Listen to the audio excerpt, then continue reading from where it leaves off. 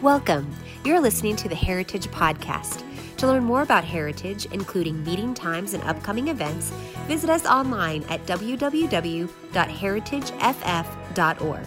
Now, let's get into today's podcast. So let's get into today's message today. And I want to deal with this as, who is this child? Who is this man?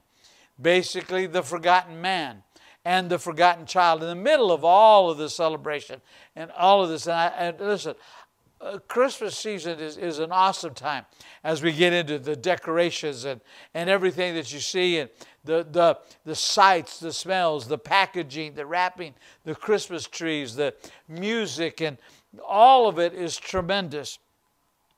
Sometimes, not all the time, and sometimes we miss the significance of that, and that is about the child and that was born on this day, that became a man and who laid his life down. So who is this child and who is this man? And so I want to deal with this. We're going to begin our reading in the Gospel of Luke, the 2nd chapter. And before we do, let's pray.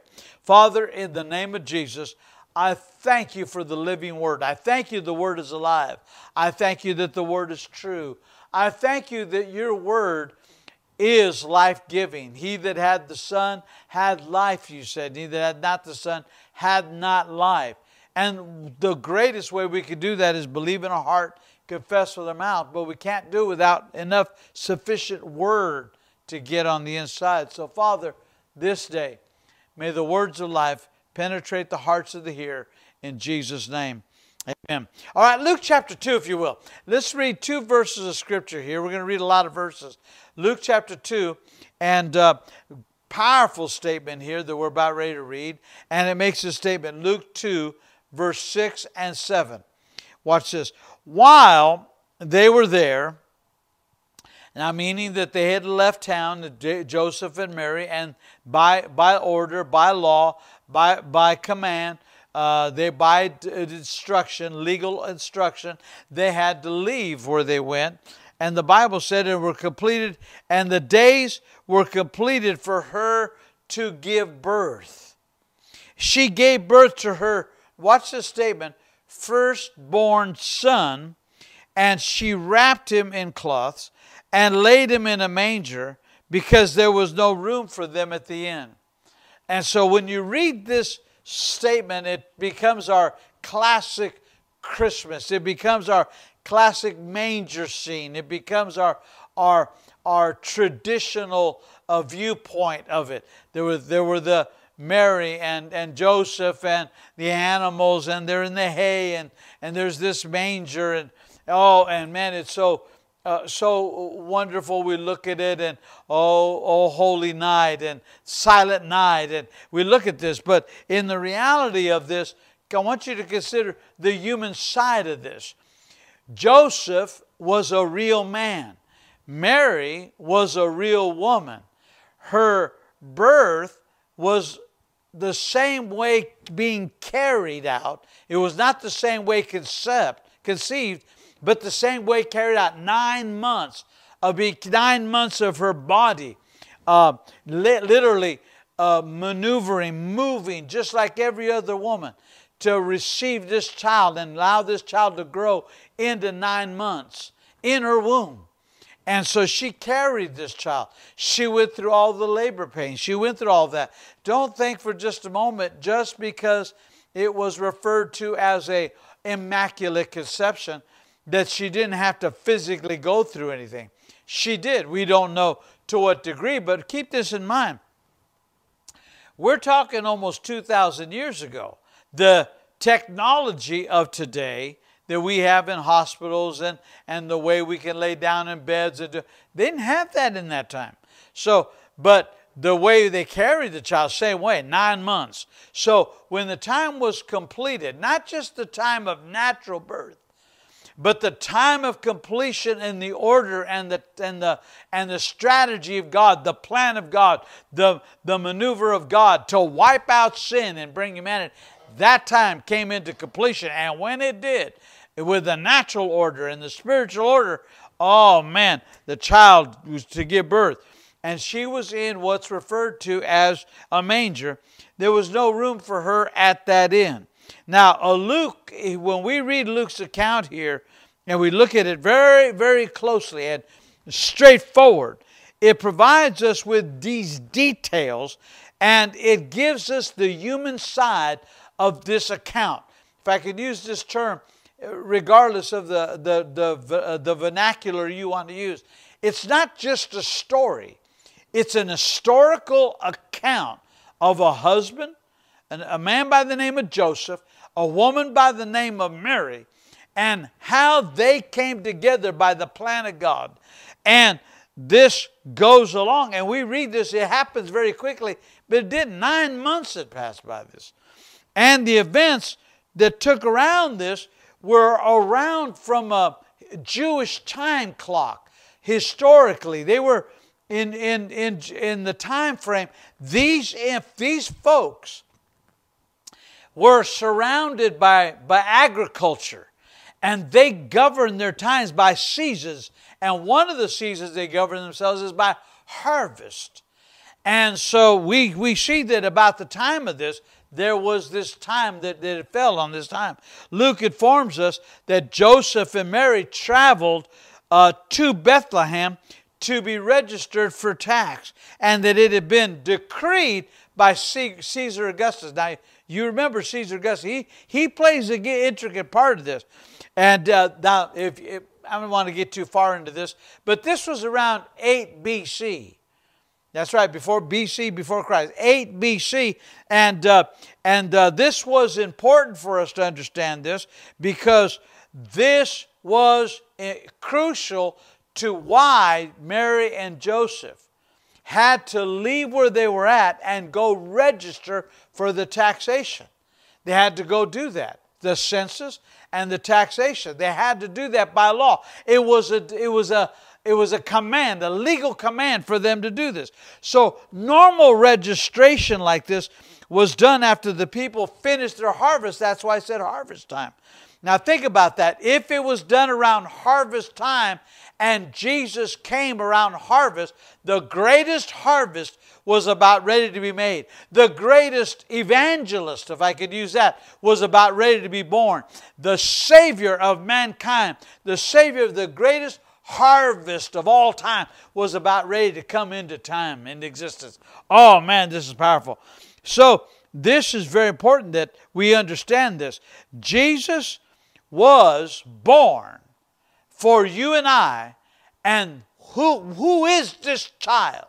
And who is this man that was born out of this? Now, this means that his birth, according to the Scripture, occurred around what we know as the Feast of the Trumpets in 4 BC Scripture. Now, of course, nowhere in Scripture is it explicitly defined that, but study that out and it's very important. Now, oftentimes I read this and I hear, when I read this Scripture, then I hear people make a statement, why on earth would Joseph and Mary travel to Bethlehem? I'm setting the stage here. Why would they travel? Why would they go? Because Caesar Augustus had ordered this. And Caesar Augustus exercised his power of his position that would give him greater control over the world if he could know where everybody was and who was there, how many were registered, how much the taxation. It was about money. How much they could get into this. Sounds a lot about what's going on in our nation today. Where are the people? Who are they? Who's got what? And what is the financial condition?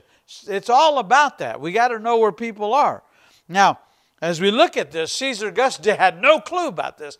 He engaged into the plan and working of Almighty God. Now, because of it, remember Joseph and Mary lived in Nazareth. That's very crucial. They lived in Nazareth, but the prophecy said the Messiah would be born in Bethlehem. Now, we've all know that. Now, as Christians, we are aware of that. Now, Where is that stated? Go to the book of Micah, if you will, with me. The book of Micah, chapter 5, verses 2 and 4. If we know there's a prophecy, wouldn't it be good for us to know where that prophecy is? And Micah, the prophet, prophesied this. 5, 2, and 4. Micah 5, 2, and 4 makes this statement. But you, Bethlehem of Ephrathah, though you are too small to be, or too small or insignificant among the army groups of the clans of Judah, from you shall come one who will rule Israel for me, the Messiah. He comes. His origins are, his goings are out of, and from very old ancient times, from days long ago. Verse 3, and the Lord will give up or abandon his people until the one who is having a baby in labor gives birth. Then the rest of his relatives, brothers, will return to the people of Israel. At that time, the ruler of Israel will stand and take care of his people, the shepherd of his flock, and the Lord's strength and the power of majesty of the name of the Lord his God, and the Israelites, they will live in safety, because his greatness will reach all over the ends of the earth. Now, this is a powerful prophecy by the prophet Micah. I want to state that one more time. He said, but you, Bethlehem. But you, Bethlehem. Now, we know they were from Nazareth, but the prophecy said, but you, Bethlehem. So God had to get Joseph and Mary out of Nazareth into Bethlehem, and Caesar Augustus played right into this prophecy. And man, when they came into this prophecy, he said, oh yeah, you are real small. You're so insignificant. Let me tell you something. God does not view people as insignificant. Places as insignificant. Places are important to God. The upper room was significant. Jerusalem was significant.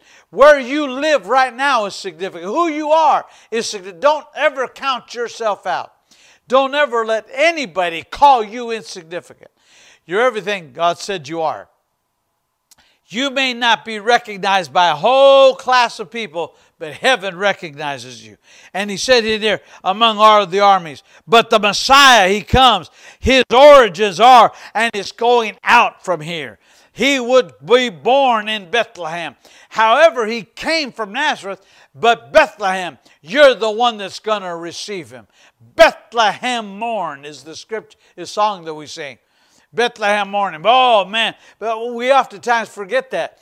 Why that was so significant. The prophet prophesied this by the Spirit of the living God. God made the decision that Bethlehem would be the origin of where God would step out of eternity and into time and come into humanity and become the beginning of the Savior of the world. Now, Matthew 2, 4, and 6 testifies of this. Go to that, if you will. Matthew's Gospel, chapter 2, verse 4 and 6, and it makes this statement. So, another translation of this, you can read it in King James, but listen to this. So he called a meeting of the Jewish ruling priests and the religious scholars, demanding that they tell him where the promised Messiah was prophesied to be born. Now, that is so important that the king at that time, Herod, said, I know, I've heard it. There's the wisdom of all this. Somebody had prophesied that there'd be a Messiah born. Somebody said this. Where is that city? Where, when, and time is this prophetic utterance going to come to pass? And so he called them together, demanding they tell him where the promised Messiah would be prophesied by Micah to be born.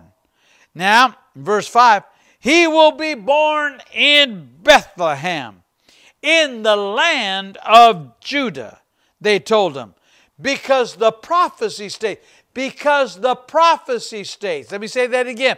Because the prophecy states. This child, who is this child? He's a prophetic child. He was born because of an utterance by God in Genesis chapter 3. He said to Satan, her seed shall bruise your head, and your head shall bruise his heel. That's the body of Christ. Walking by faith and not by sight. We bruise his head all the time and our heel. We're walking by faith. He said this, and you, Bethlehem, are not insignificant among the clans of Judah, for out of the merged shepherd the king out of all the people of Israel. Again, a confirmation in Matthew's gospel to what Micah said. And so here we find the two connected together. And Herod, he's not born again. He is not a believer. He does not accept the Jewish people, the covenant of God. He's not accepting the law of God. He's not interested in any other prophecy except there's supposed to be a king coming, and I'm a king, and I don't want that king raised up taking my throne. So where is this king supposed to be born? Talk to me about this prophecy. And this is what we as believers got to know. Listen, this celebration, Christmas, not about a tree, man. It's not about all the gifts. As much as I enjoy all that, this is a prophetic moment. Anytime we engage in this Christmas, we're dealing with a prophetic utterance. And if it is a prophetic utterance, it's a prophetic moment. What does that mean to us in a prophetic time? Anytime we celebrate Christmas, we ought to say, glory be to God. This is prophetic. There is an anointing on this wordings. And I get to celebrate what God said in Genesis, what God said in Exodus and Leviticus, all the way through Scripture, regarding the moment that Jesus would come in. I get to celebrate the fact that the new birth is a reality. I get to celebrate the fact that that manger, that birth, that time that they left Nazareth, went to Bethlehem, was all about me being born again right now and celebrating life. It's just not. Listen, this is why so many people, what child is this? And they always think of a child. And we have manger scenes of being an infant. Listen, I have pictures of me as a child. My wife has pictures of her as a child. But guess what? We're not children no more. We don't take pictures like that anymore. Oh, no, we don't do that. We don't think about that.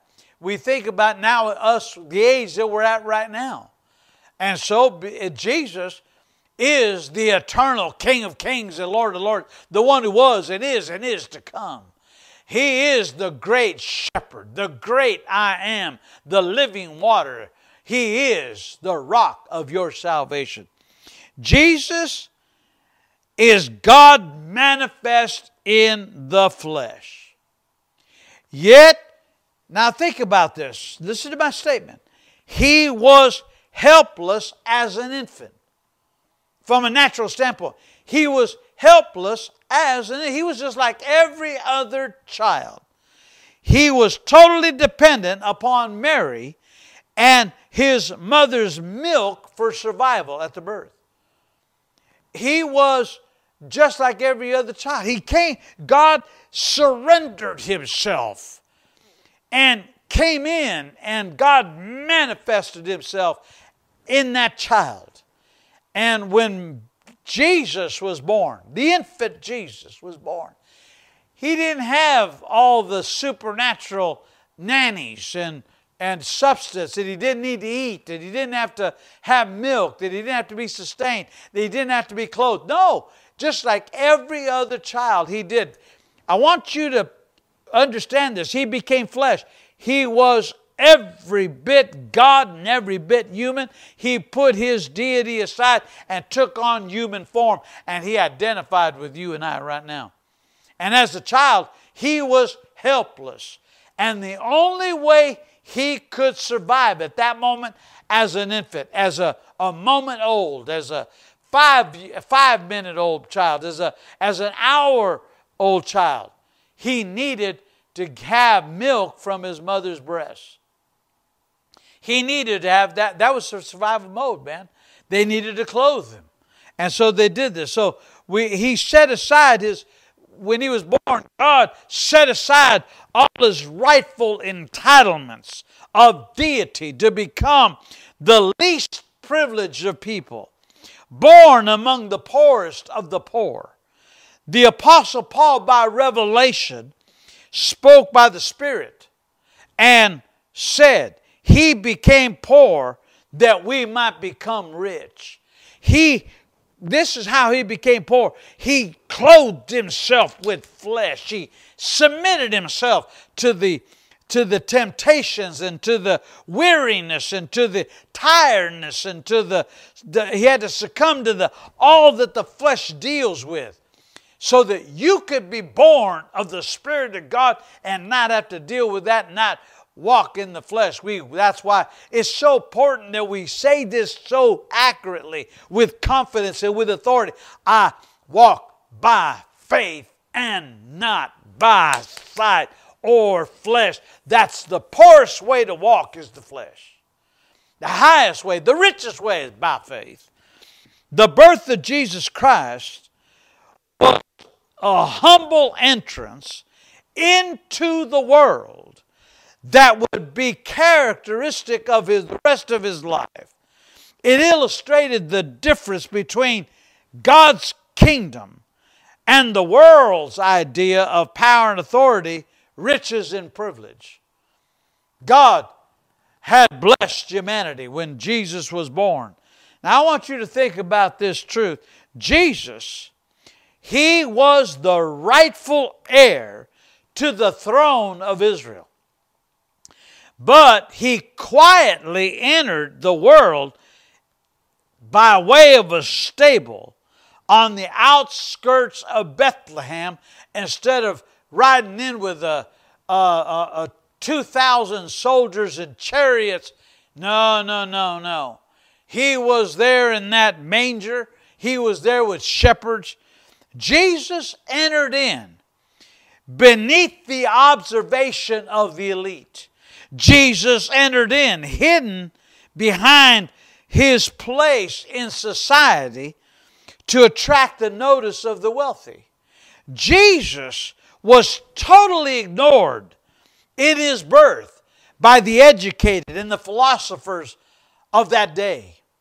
Jesus was not unnoticed. Angels filled the sky, the Bible said, with a myriad of angels, and announced to the shepherds that he was here. Oh man, so his arrival came, and not completely unignored. Supernaturally, a visitation came. Individuals known as the Magi were notified. And out of all of the stars that were hung up there in our galaxies, one moved, just one, and led them. Just all it took was one to lead them to Jesus Christ. All you need is one manifestation to lead you, to introduce you to, for you to accept, and to keep you with one Jesus Christ, Savior of all mankind. That's all it takes, just one manifestation. Now, Isaiah chapter 9, verse 6 and 7 brings us a little closer to this, and this is where I want you to see, again, what child is this? Who is this man? Who is this child? Look at Isaiah's revelation of this. Revelation 9, verse 6, 7. It says, for a child will be born for us. A child will be born for us. And a son will be given to us, and the government will be on his shoulders. And he will be named Wonderful Counselor, Mighty God, Eternal Father, Prince of Peace. Glory be to God. Place to shout right there. Verse 7. The dominion will be vast and its prosperity will never end. He will reign. Oh, I like that. I'm going to say that again. He will reign, listen to this, on the throne of David and over his kingdom, to establish and sustain it with justice and righteousness from now on and forever. And the zeal of the Lord of hosts, that's the Lord of army, will accomplish this. The Lord, when you see the Lord of hosts, that means God's army will bring it to pass and see to it we're done. Who's his army? The angelic host will work on all this. For a child will be born. The child that was in the manger was Jesus. The Son that was given was the Word of the living God. Two things happened in that day. A child, physically, manifested, naturally, in the flesh. God stepped out, and the Word became flesh, dwelt among us. That's the child. The Son that was given. For God so loved the world, He gave His only begotten Son. Whosoever believeth in Him would never perish but have eternal life. Two things happened. Child and Son were given. So we read this, and we read the fullness of this. We get a picture of the reality of where all this is coming in. Oh, man, are you ready for this next verse? Go to the book of Isaiah, chapter 11, and we're going to read verse 1 through 5. And if this doesn't excite you, man, this is powerful. Now watch this. Talking about the birth. The verse of Isaiah 11:1. The cut of the stump of Jesse will sprout. That cut was the death on the cross. Will sprout, and a fruitful branch shall grow from his roots.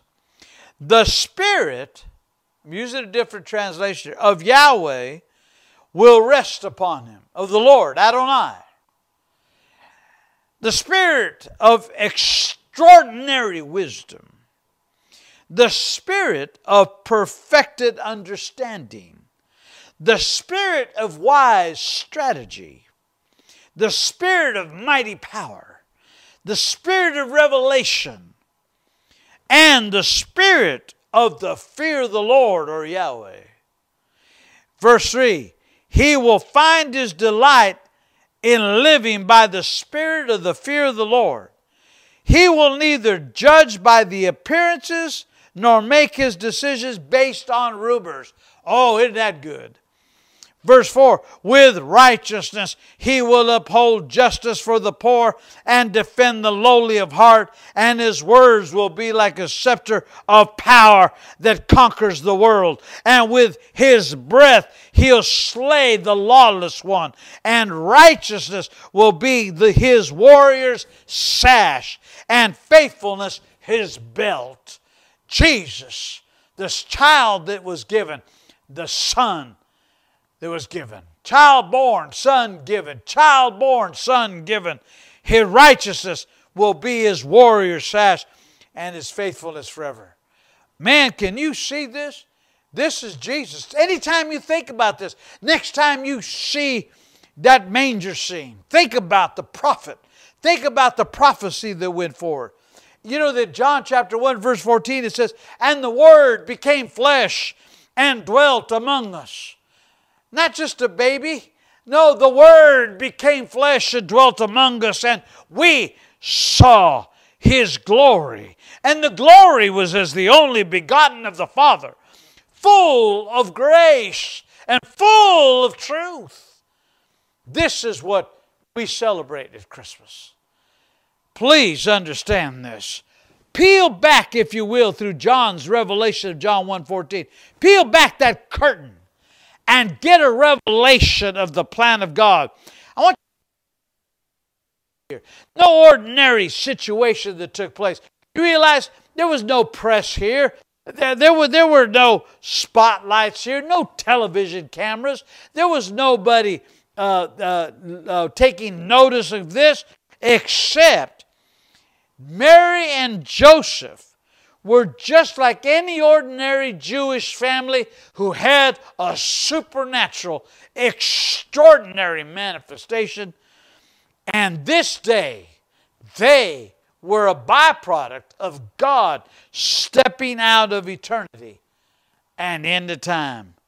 This day, the Word became flesh. This day, the Word dwelt among us. The song, "What Child Is This?" This baby, after all, is the Son of God. He was the one whose words breathed out creation. Laying in that manger was God manifested in the flesh. In the beginning was the Word, and the Word was with God, and the Word was God. And then He worded Himself out in John 1:14. This is the same one that handcrafted. And this is so... This Christ, this child, was there when Adam and Eve was created, sculpted from the dust of the ground. This same child, this son that was given, breathed out life into all of the parents of mankind, Adam and Eve. This same one later grew up to be publicly identified with his people, and he submitted himself to the covenant and to the law. This same child. This is Jesus. What child is this? What man is this? He is the prophetic one. He is the Most High. He's God manifest in the flesh. Please join me as we continue this in the weeks to come. Jesus, your Jesus, my Jesus, our Jesus is Lord. Praise God for it.